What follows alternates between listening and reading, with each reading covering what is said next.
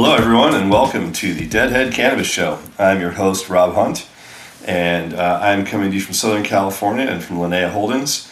And this week, I've got the unique opportunity of having both my co-hosts, one out on vacation, being Jim Marty, and the other being Larry Mishkin, who is celebrating the wedding of one of his children. So this week, we get to discuss all things cannabis and all things Grateful Dead, largely solo, but I have asked our producer, Dan Humiston, to join us today. So, Dan, how you doing? I'm great. It's fun to be part of this show. I listen to it every week, and it's great to maybe add some of my insight for a change. Definitely. I think a lot of our listeners know who you are because you've chimed in here and there, and you're certainly referenced a lot in the show. But I think this is the first time we've actually had you on where you are actively participating. So great to have you, man. It's only been 2 years. Thanks for finally inviting me. So one thing I'll say is Dan knows a great deal about the cannabis industry. He's been involved in the industry full time now for I want to say 7 or 8 years, and he used to put on some pretty great events as an event coordinator for a long time. So when Dan and I first met, it was because I was a speaker at some of his events, and I believe Larry and Jim were back then as well. So as he's put together this PodConnects podcasting group, we've gotten to kind of stick by him as he's done this, and it's been terrific. So, Dan, I look forward to hearing your thoughts on the cannabis industry as you've seen it evolve over the last decade or so.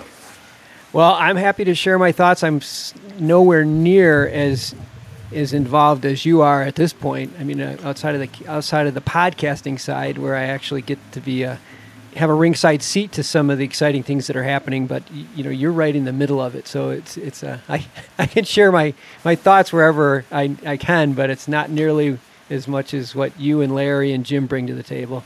Yeah, sure. But I think from an osmosis perspective, you speak to so many people through your podcast and so many people through your events that you actually have a really well-rounded view of everything that's happening in the industry from listening to others that are really in tune with their specific sub-niches. So it's always cool to hear your perspective. Yeah, you're right. Through osmosis, you can't help but learn, and that's actually how I got into the industry. I wasn't really sure where the best place to come in was, and I thought, geez, a trade show and a conference is kind of a good way to reverse engineer what's going on and identify where the opportunities are. And that was really the genesis for me starting the first trade show, was more or less for me to get somebody else to pay for me to learn all about the industry and where the opportunities were. And I think as you did, you brought your daughter along with you, and now Carson runs one of the biggest executive recruiting firms in cannabis called Vangst. Yeah, and my youngest daughter just went to work for her Logan, so we have another family member in there. My son helps me with this with PodConnects, so the whole Humiston family right now is in the cannabis industry. Who knew? That's great, and totally on the non-traditional side. I mean, none of you are plant touching, but all of you are very much involved in advancing the industry forward. So thanks to the work that you've done. It's been fun. But this is my favorite. This podcast, the Deadhead Cannabis one, is the most. I would have to say is the one that is one of I'm most proud of, because you guys. Just say it's your favorite. Come on, no one's gonna get offended. I'm really proud of where this has gone. I mean, it's really exciting what you guys have done with this show, and every week we get more listeners, and every week we make changes, and it's fun. I'm really excited where it's going. I that. Me too. And it's been a passion play for me, and every week I look forward to doing the show. So I will say that, one of the two things I've gotten some feedback saying that, we should spend more time really sort of digging into special like sub-niches of the industry. And normally I think we like to do that with our guests, where we bring guests on that are involved in the industry, and they really talk about what it is that they're doing that's unique and special and different that, kind of separates them out from everyone else. And I've got a little bit of criticism that sometimes we talk too much about sort of the Wall Street aspect of the show, and definitely I'm the guilty party there. But I've got to say that there's so much happening right now in cannabis from like kind of the M&A perspective and from, kind of the big banking, big industry side, that's really hard to ignore, especially if you've been in the industry as long as we have, to watch it go from like these little startups to all of a sudden now seeing multi-billion-dollar market cap companies. And, like it or not, we all kind of like, we're hoping that one day cannabis would get, big and accepted and everything else. But part of that is that in the process, you do create these large companies that, ultimately have to grow up a little bit. And now that we're seeing that, I think there's a lot of people that are like, I just hoped it would say mom and pop cottage industry. But from my perspective, it's, there's room for both. And I think some of the bigger deals that have been happening have been really, really interesting to watch. I was wondering what your thoughts are on that. I agree with you. And it's funny because reminds me of a conversation I had yesterday with Bob Hoban about his show, the Hoban Minute, and we talked about exactly the same thing. Is like when I first got into the industry, I got a lot of pushback from the OG, like the legacy people, and they're like, you weren't at Woodstock, you don't belong here. You're a carpetbagger, and I'm like, you guys, we need this. We need the big companies, and that's what's going to eventually get us to that next level. I know there's going to be a place for everybody. The supply chain is so big that everyone's going to find their place, but it just doesn't make any sense to want to exclude growth or big opportunities, or like you said, some of these companies, $1 billion deals, who knew? But it's good for the industry because this is what we need to get us to the next level, I think. Yeah, I agree.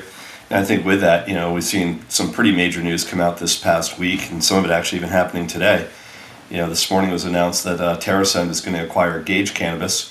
For those that aren't familiar, both TerrAscend and Gage are both public companies. Gage is one of the few public companies that actually straddles both sides of the U.S. and Canadian border, principally having stores in the Michigan market. They're also the licensee for cookies in the Michigan market, and so they're a relatively formidable business. But you look at TerrAscend, and TerrAscend's been on an absolute tear. They raised $240+ million on a bought deal back in February. They've gotten into multiple markets. They've had some changeover at their C-suite level, where I think Jason Wild is kind of driving the ship over there now. But this deal that was announced this morning was a $545 million transaction that obviously still needs to get through regulatory, but that's not a small deal. That's a legitimately real deal in the space. It's funny because I interviewed Jason on Friday, and we talked about Gage, and he never said a word. And I'm like, the show doesn't even air for another 2 weeks, and he could have gave me the exclusive, but he never said a word about it. And I think it's Fabian from Gage on like 2 weeks ago. He never said a word about it. So these guys, they must, they knew this was happening. Good for them. They seem like really, like decent people, and especially Gage. Gage is killing it in Michigan. Yeah. I mean, they were killing it. Yep. I mean, they're clearly right now on the retail side, they're definitely the market leaders. So for TerrAscend, when you think about different markets they want to enter, the Michigan market I always look at as being really similar to the California market, because it's like they've both kind of evolved as a very robust illicit market. Then they evolved into like kind of this like quasi legal market where it was more of a gray market than anything else. And I remember back in like 2012 or 13 when I was still operating hydro stores in Colorado, and all of a sudden like Hydrofarm and Sunlight and BWGS and others were all opening distribution centers in Michigan, and they were telling us they were selling as much material out in Michigan as they were in Colorado, and all of us were like we don't believe it, like there's no way. And the sales reps were coming back like, no man, like it's on out there, like that state is popping right now. But we're like, they don't have the regulatory the way Colorado does, and the response is like nobody cares, that they're just going for it. Like they passed like kind of a quasi law, and so you saw like this massive wave of guys opening up like 10 lampers, 20 lampers, just blowing out extra basements, extra bedrooms, garages, some warehouse grows. But it was just like this free for all that was happening from like 2010 to 2014. Before finally they're like, okay, well let's make this into like a real market, and then they scaled it back. So it had like 2 steps forward, 1 step back, 2 steps forward, and there's this period where like they just couldn't get it together in Michigan. But ultimately, what happened is you had like this like parallel path market of the legal market and the illicit market, but just expanding just exponentially. That now when it's finally coalesced, like a handful of groups have taken what's a really fragmented market the way California is. And now they're starting to consolidate it. And Gage, I think, is the one that's just done the best job doing it. Yeah, and one thing that Jason mentioned to me that I didn't really, never had really given it much thought, but he said most of the MSOs are looking at the limited license states because they can have a little bit more of a dominant position and own a monopoly. And so they kind of ignored Michigan. And where Gage said, you know what, we're going to focus just on Michigan and try to just dominate, and built a moat around the thumb, and they did, and good for them. I mean, Michigan is a big, and that's one thing that I didn't appreciate is how big of a market Michigan is. It's a big market. Yeah, I mean, when it's all said and done, it's a $4 billion a year market. Yeah. When you think about it, on the legal side, it should be pushing $4 billion, no problems. If you think that Colorado's 2.2 and Michigan's twice the size, it's gonna hit hard. But when you think about whose strategy worked better, whether it was Gage's or whether it was the MSOs that focus on the limited license states, I mean, I'd point to the fact that it's TerraSend buying Gage and not Gage buying TerraSend. So, you think about it from the perspective of, and I had this conversation yesterday with the cold private equity guys, that, you look at some of these limited license states, and I'll use Illinois and Florida as a prime example. The guys that opened up in those states and said, okay, we're going to go after a limited license state and just know that we're sort of guaranteed contracted revenue and guaranteed market share, they don't even have to be great operators. They just have to get the license, and they have to exist. In a state like Michigan, Gage had to perform. Like, they had to really, truly be, like, hands down better than the other guys to be able to start, doing what they were doing. But because they had such saturation in that state, they weren't able to accrue a war chest the way some of the limited license operators are. So if you think about ultimately what the better play is, I mean, ultimately Curaleaf and GTI and Trulieve and TerraSign and Jushi, those guys can go from their limited license states and they can enter into any sort of fragmented market like Oregon, Washington, Michigan, Arizona, Nevada, or California. And they can make a material impact pretty much the day they enter those markets because they're so well capitalized from their sort of flagship markets where they're guaranteed 10% market share, 15% market share. So for a long time, I questioned the validity of kind of that business model. But now that I'm watching who's taking the money they've made in these limited license states and then using that to migrate into the other states, it's those big the limited license MSOs that are winning this game. And I think this TerraSend deal shows it. Yeah, you're right. And I think I know Jason Wild was an investor in Gage early on, so he had a very big position. So, it sounds like, the merger was started a long time ago. Like, it just... Oh, yeah. I mean, it had to have been. I mean, they couldn't announce it, obviously, until it's done. It can't be announced. And they couldn't tell you about it because of, obviously, like, if you traded on that information, that's insider information. Nobody could have known outside of the, the attorneys and the bankers that were handling that transaction and the companies themselves. Yeah, but the investment that Jason made was back, I think, in December before Gage. Gage went public in April, I believe. So he's had a very big position before they went public, and so I think that they were, they probably were. This was probably the architecture of this deal was probably crafted a long time ago, and it's just, but it's exciting. I love watching this thing all come together. That's what I mentioned when we were talking. I said, it reminds me of the days, I was really close with a lot of people in the video industry. And when Blockbuster and Movie Gallery and Planet or Hollywood Video started gobbling up all these independents. And if you were a video store, it was a license to print money because one of these three were going to buy you. Yeah. I mean, that's what's happening with GrowGen right now, buying hydro stores. It's the same thing we saw with telecom in the 1990s. If you actually had a cell tower, someone's coming in and buy you, whether it was T-Mobile or Verizon or one of the other big guys. Like the second you actually had some sort of a market share in a market they wanted, there's a guaranteed buyer on the other side of the trade. Yeah, nice to be in that position. Yeah, well, I think we're going to see a lot more consolidation. And speaking of which, we saw another pretty big deal announced today too, that Planet 13 now is buying the Florida license from Harvest. So that was a $55 million deal. And what makes that one interesting is it was an all-cash offer. It's very rare you're seeing these things all cash. Normally it's 20% cash, 80% stock. But in this case, Harvest had to divest the Florida license because they're being bought by Trulieve. Trulieve already has a license in Florida. They don't need two licenses. And Harvest isn't selling the stores. They're just selling the license. So essentially, Planet 13 paid $55 million cash for a Florida license, which gives them the ability now to open up as many stores as they want. And all of the Harvest stores, now that they've gotten through the Hart-Scott-Rodino scrutiny with the Department of the Treasury, now they're saying, okay, this deal's going to go through, so we have to divest as part of the agreement our Florida license. So they sold it off for $55 million, and they sold it to essentially what's a single state operator in Planet 13, who's been looking for a place to expand. They've got designs obviously in a few other markets, but Florida for them makes a great deal of sense because that is a limited license state, and it's a limited license state where you can open unlimited numbers of stores with your license. So what do you think? Is that a good move for Planet 13? I mean, Florida's the third most populated state in the country. I mean, and it's only getting more people. So how can you go wrong if at a limited license state? It seems heavy. It seems like a pretty rich investment, but I can't imagine that it's not going to work out for them. Yeah, no, I agree. I think it's the only thing I see that's potentially wrong on that one is if Governor DeSantis decides to open up the adult use market, or there's a ballot initiative that goes into effect, let's say in the 2022 mids, and if it does, then does it open it up to 20 other licensees, and did they just pay $55 million for something that if they'd waited a year they could have gotten for free? Yeah. And that's always sort of the fear. It's sort of the same fear that Ascend had when they bought the MedMen license in New York. Is this thing going to be a depreciating asset? And is our timing right? It's right now, is that license worth $55 million? Yeah, but if it goes adult use tomorrow, then it's not. If it's 3 years from now, then they'll recover that capital. They're fine. They'll have built out 30, 40 stores before anyone else enters the market.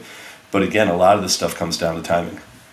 Yeah, but even if you said, like you said, if it comes up, if let's just say it gets passed in the midterms in 2022, so we're over a year away from there. By the time they put the licensing paperwork together, get the applications out, you're a few years away. I mean, it doesn't just.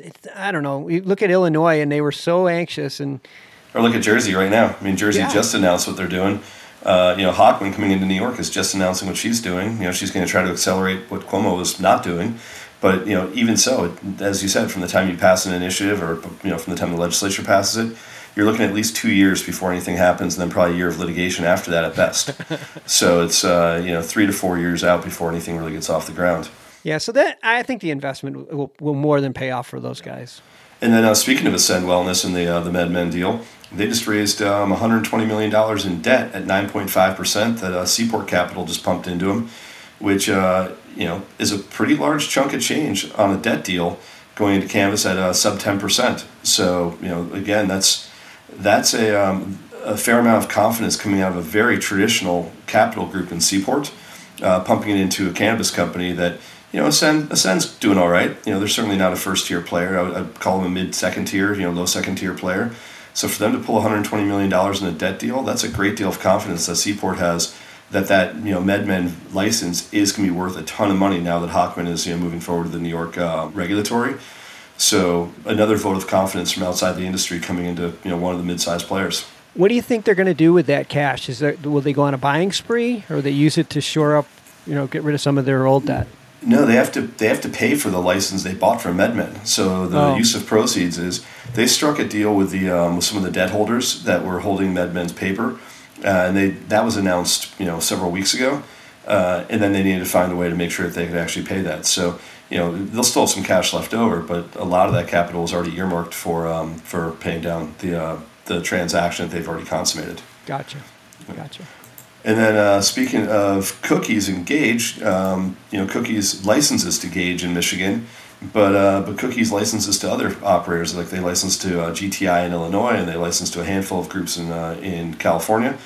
They licensed to a group in Massachusetts called Nudia, and Nudia and Cookies opened up the first northeastern location of Cookies yesterday in Worcester, Massachusetts, actually 2 days ago.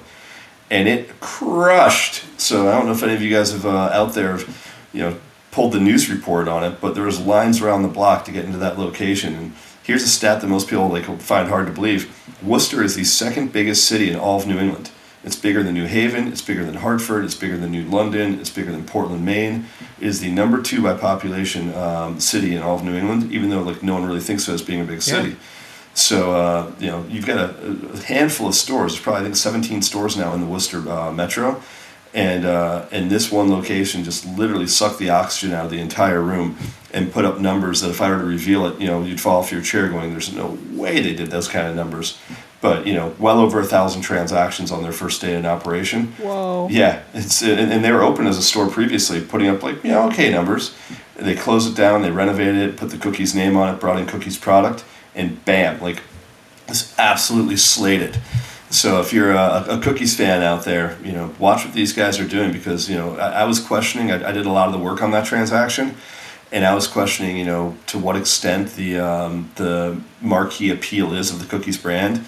And not only did they sell out of every single branded Cookies joint and every single branded gram and eighth of Cookies product, they sold out of every bit of apparel of Cookies apparel. So you want to talk about a true lifestyle brand? Burner is killing it right now.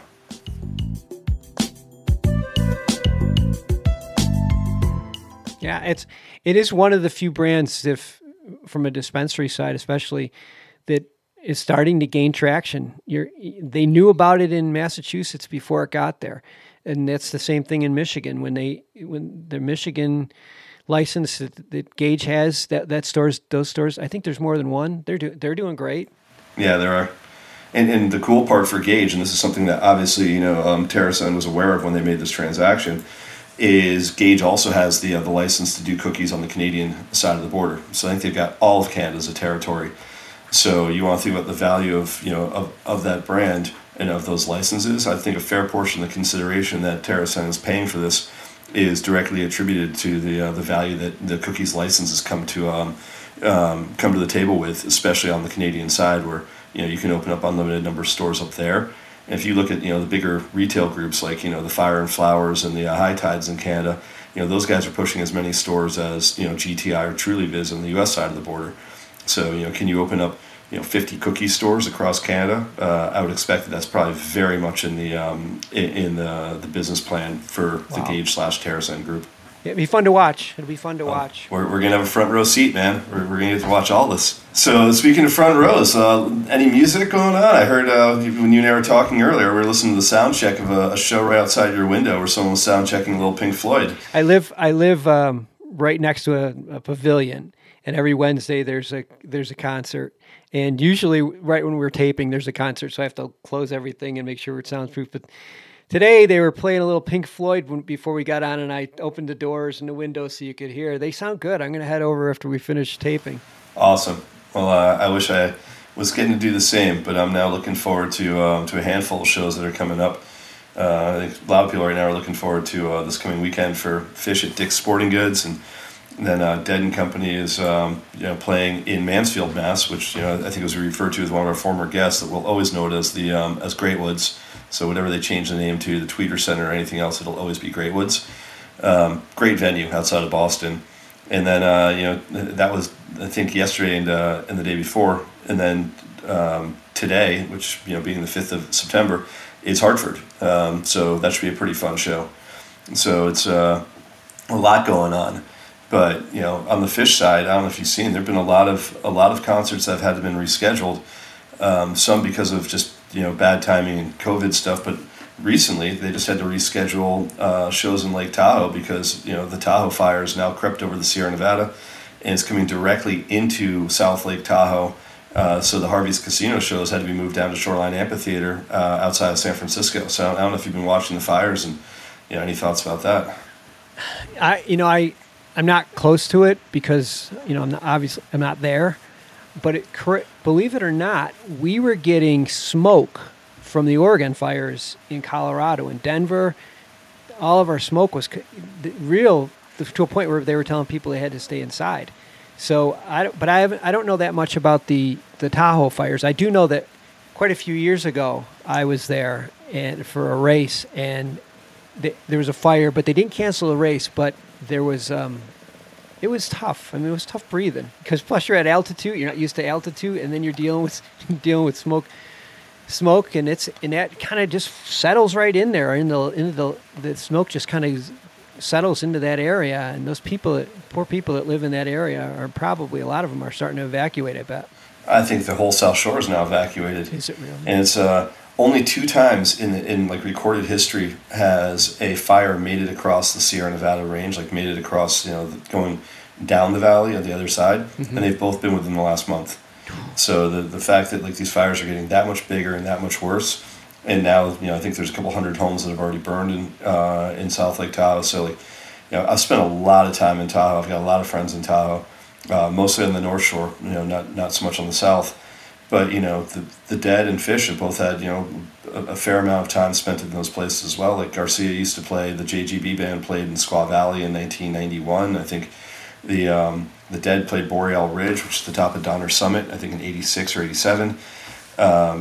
Fish has been playing Harvey's Casino for quite a while now. So it's a great place. I mean, you've been there. It's one of the most beautiful spots on earth. And to watch anything around there burn, for me, it's just heartbreaking because it's such an amazingly special place. And the lake, for those that have never been there, it's I've never seen anything like it. How clear it is, and from what I understand, the reason it's so clear is because there's no there's no river that goes into it. It's all just from it's super deep, and there's all just from the snowpack as it melts. But because of this fire and the smoke, I guess it's making it a little bit cloudy now, which I hope that isn't a permanent thing, because that is just, I mean, you could see 50 feet down. Yeah, no, it's amazing. It's such a deep lake too. I think it's the second deepest lake in America. And then you're right. I mean, Truckee River is attached to it, but the Truckee River flows out of Tahoe, doesn't flow into it. So it's a little bit different. And there's streams that flow into it down by like Crystal Bay. There's some small stuff, but for the most part, there's no major body of water that flows into Tahoe. But it's just it's such a cool spot. And so to everyone that's out there, stay safe. Hopefully you're able to get out of town in time, and hopefully everything's safe when you get back. But we're thinking about you. Yeah. But there is some other good music that's been out there as well. I mean, it seems like everyone's kind of getting back out there and playing, and I'm seeing some great bills even coming to San Diego, which is not a town that's known for great music. So it's nice to see that we're actually getting concerts that are coming back, and live music that's coming back. And we do have both Dead and Company and Fish coming our way. I wish Panic was coming our way. Umphs I think was just here as well, so it's nice to see Umphreys in town. But all really good stuff. But it makes me think, kind of we're at this Labor Day weekend time, and all the great shows that have happened over the years. But I was thinking about one in particular, and this is going to get into territory, Dan, you probably don't know as much about, because you're kind of not on the straight Grateful Dead sort of nerdy side that me and Larry and Jim have been on. But there was a show in 1982 that was at the Glen Harbor Regional Park that was part of the US Festival on September 5th, 1982. And I love this show, and one of the reasons I love it is it's the only show I can think of where the Dead went on stage at 9:30 in the morning. So it was it was a festival, so it also had some other huge name bands. You had Fleetwood Mac and Jackson Browne and Jimmy Buffett and Jerry Jeff Walker were all on the bill. And the Dead were the ones that opened this thing. And they came out and played, not 2 full sets, but 2 pretty strong sets. And the thing I love about this show is that, we always think about songs being either a first set song or a second set song. In the entire show, they only played 1 song that I associate with as being kind of a first set song. But it opened up with a Playing in the Band, which is normally like deep into second set slot territory. Shakedown, which could go either way, opened up next. But to have a Play and Shakedown open a show is just it's so much fun. And then went into a Minglewood and a Samson and a China Rider to end the first set. So a really short 6-song first set. And then came back out with a Sugar Reese second set opener, which is that's the one I always think was a first set song. Into a Women Are Smarter, into a Truckin', and then a Drums without really having any space attached to it, and then a Not Fade Away Black Peter Sugar Mags, and then they double encored with U.S. Blues and then the Rolling Stones' Satisfaction. So I've got to think that being there at 9:30 in the morning, I can't even imagine rubbing my eyes, waking up in the morning, and being like, all right, let's have some breakfast and go see the Dead. It's. No, really. I saw a handful of Sunday afternoon shows where the band would go on at 3 o'clock in the afternoon or 4 o'clock in the afternoon, where they're trying to get the show over so people could go home on a Sunday night. Yeah. Which is Red Rocks does that all the time for 3-day runs on the weekends. But even starting a show at noon, I've seen a bunch of shows that start at noon because it's it'll be a long afternoon 3 or 4 hour show. I don't think I've seen any concert that starts at 9:30 in the morning. Much less seeing the Grateful Dead at 9:30 in the morning. When you first said it was at 9:30, I don't know why, but I just assumed that everybody went long, and that's when they finally got on. But they kicked the whole thing off. Is that what you're saying? Yeah. They're the first band on this thing. Oh so it's it's so out of character. Where you think, okay, ordinarily when you think how slotting works at a festival, it's usually the warm up bands. Progressively as the day goes on, you get bigger and bigger and bigger bands, which ordinarily would suggest that the Grateful Dead would go on last, because you think how many bigger bands are there in 1982 than the Grateful Dead? But evidently, based on this lineup, Fleetwood Mac was at the absolute peak of where they were in 82. They're as big as they came at that point. And then you think about, Jackson Browne in 82 was huge as well. So, I would have slotted, Jerry Jeff Walker and Jimmy Buffett to go before the Dead. But evidently, whoever was putting this thing on decided that Jimmy and Jerry Jeff Walker should probably go on. I'm guessing one of those guys was second, and the other one was third before they got to probably Jackson Browne, then Fleetwood Mac as the closer. But what a day of music, imagine getting out there and saying the worst band on the bill as far as from a slotting perspective is going to be the Grateful Dead at 9:30 in the morning. Just such a fun way to spend a day. Oh, and like I remember back when I was in. This is going back when I was in high school. On St. Patrick's Day, we would start off with 10-cent beers, and then every hour it would go up, right? And yeah, progressives, yeah, right. And so by about 11:30, you're just done. And then, but then you miss the parade, you miss everything because you started so early, and I could see this year, I can't imagine somebody making it all the way if they hit it hard for the Grateful Dead, which most people, it seems like most of the guys, you guys did. I don't know how you could make it all the way to the end without taking a little bit of a refresher nap or something. Or taking something. Yeah, I don't know if it was a nap, but something's going in there. Yeah, I mean, look, it's and then by the way, there's other bands on the bill as well, and I've got to look at who else it was, but I think like potentially like the Talking Heads and like a couple other groups were on there too. So if you look at the US Festival, it was a pretty legit thing. Like Pat Benatar and the Kinks and a few others were on there too. So yeah, it was a kind of a. I mean, that was right when I started college, and so that was kind of a weird time for music. There was a lot going on. You were kind of rolling out of the hair bands or rolling into the hair bands, and like Fleetwood Mac. I mean, they were. Jackson Browne, I was like that. He was already sort of crested. Fleetwood Mac. I mean, what is it? Their album Tusk. I think that one came out probably in. I want to say maybe late 70s. Yeah, like late maybe 80 at the latest. I don't even know what their album would have been in 82.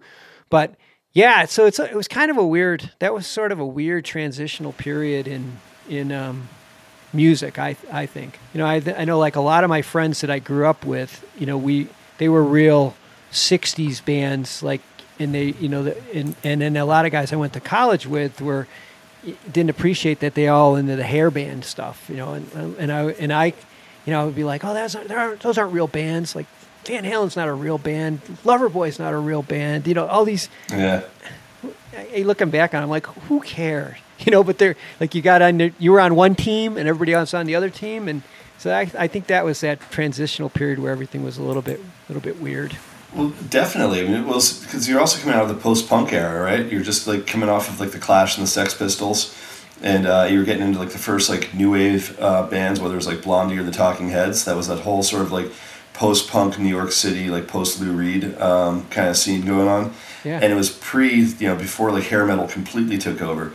But so many people have always been like, oh, the 80s, like there was no good music in the 80s. And I looked like the years like from like 80 to 84, and I think there are so many great albums that came out of that era. Oh, yeah. Whether it was Styx or Cheap Trick or Talking Heads, or Blondie. There's so many creative albums, but Talking Heads for me is like I'll always say is one of the best bands that's ever been created, and I think the early '80s, they're just absolutely on fire. So yeah, there's a lot of crap sort of one-hit wonders, like that were happening during that era, but there's a lot of really creative, like top to bottom, amazing albums that were being put out at that time.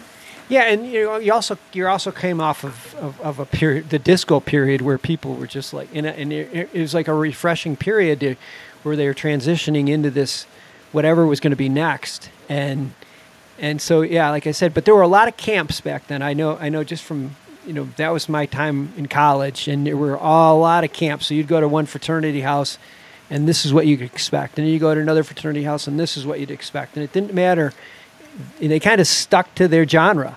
And so depending on what you were looking for, like before a game, you'd go over here because that was all AC/DC and Hearts, and right. Get all fired up, get pumped up for the game. Right. We're going to crush!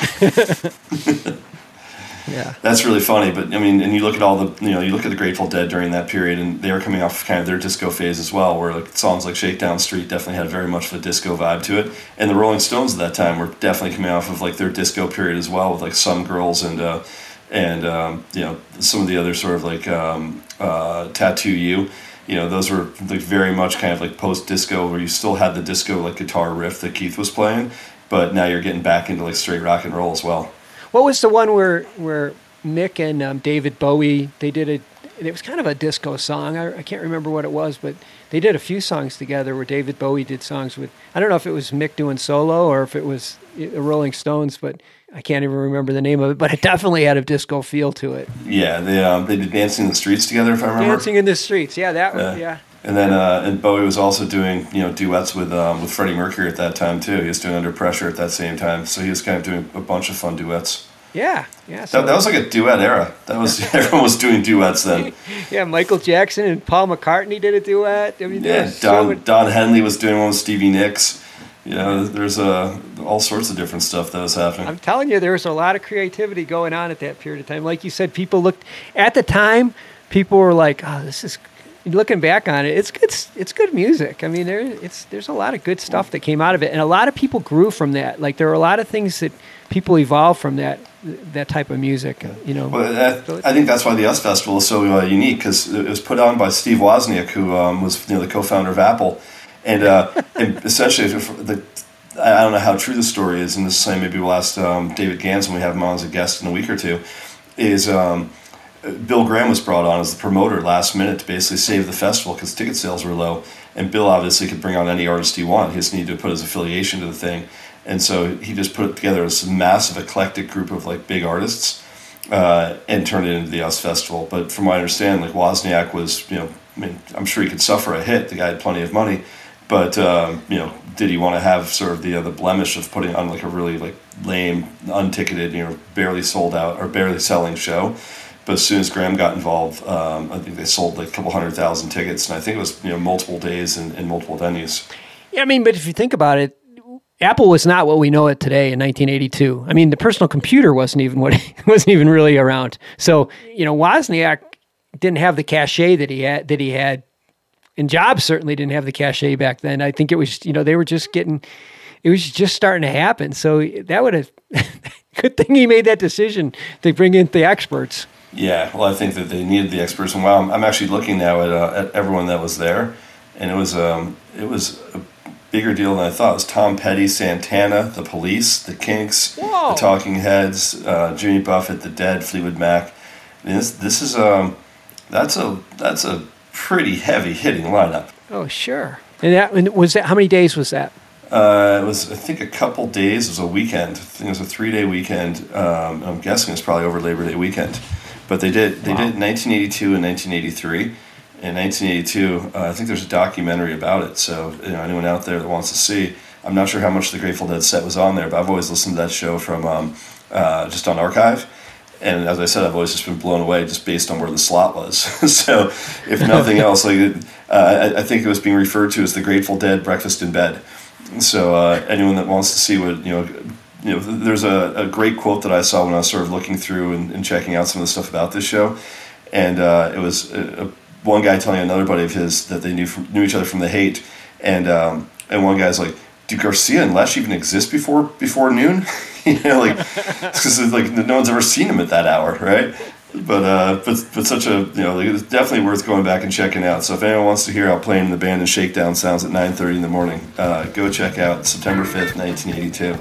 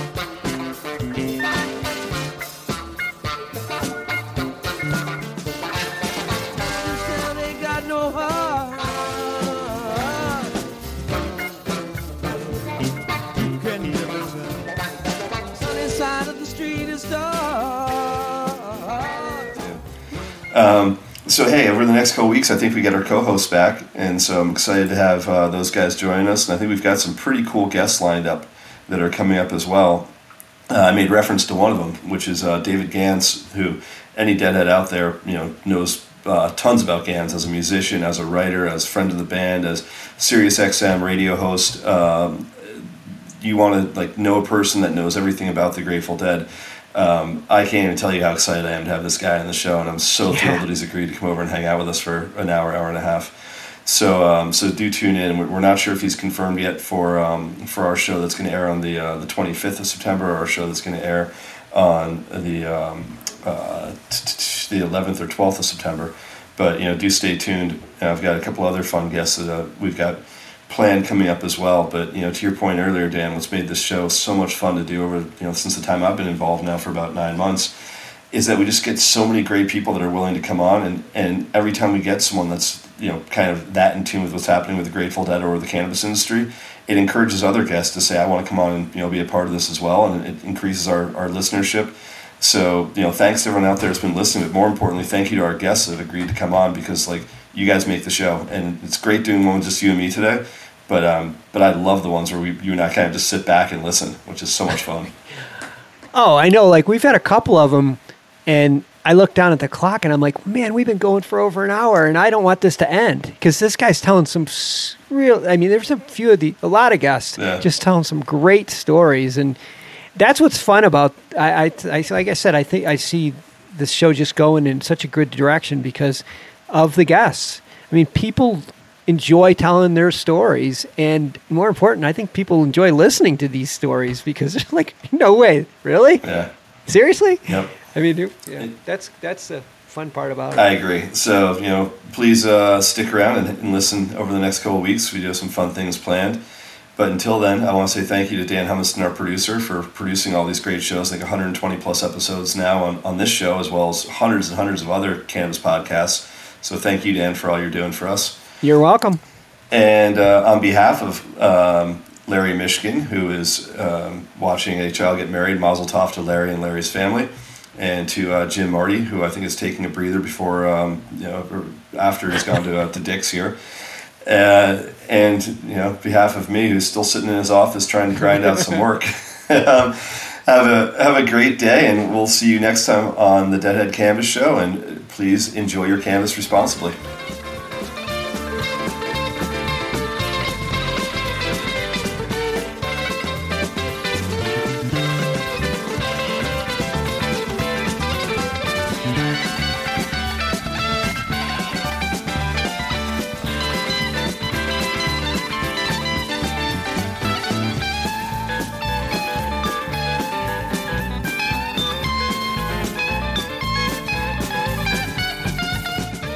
Thanks for listening to today's show. To check out more great cannabis podcasts, go to podconnects.com. Here's a preview of one of our other shows. Cannabis Health Radio is a podcast about stories from people around the world who have used cannabis to deal with serious ailments, many of them life-threatening.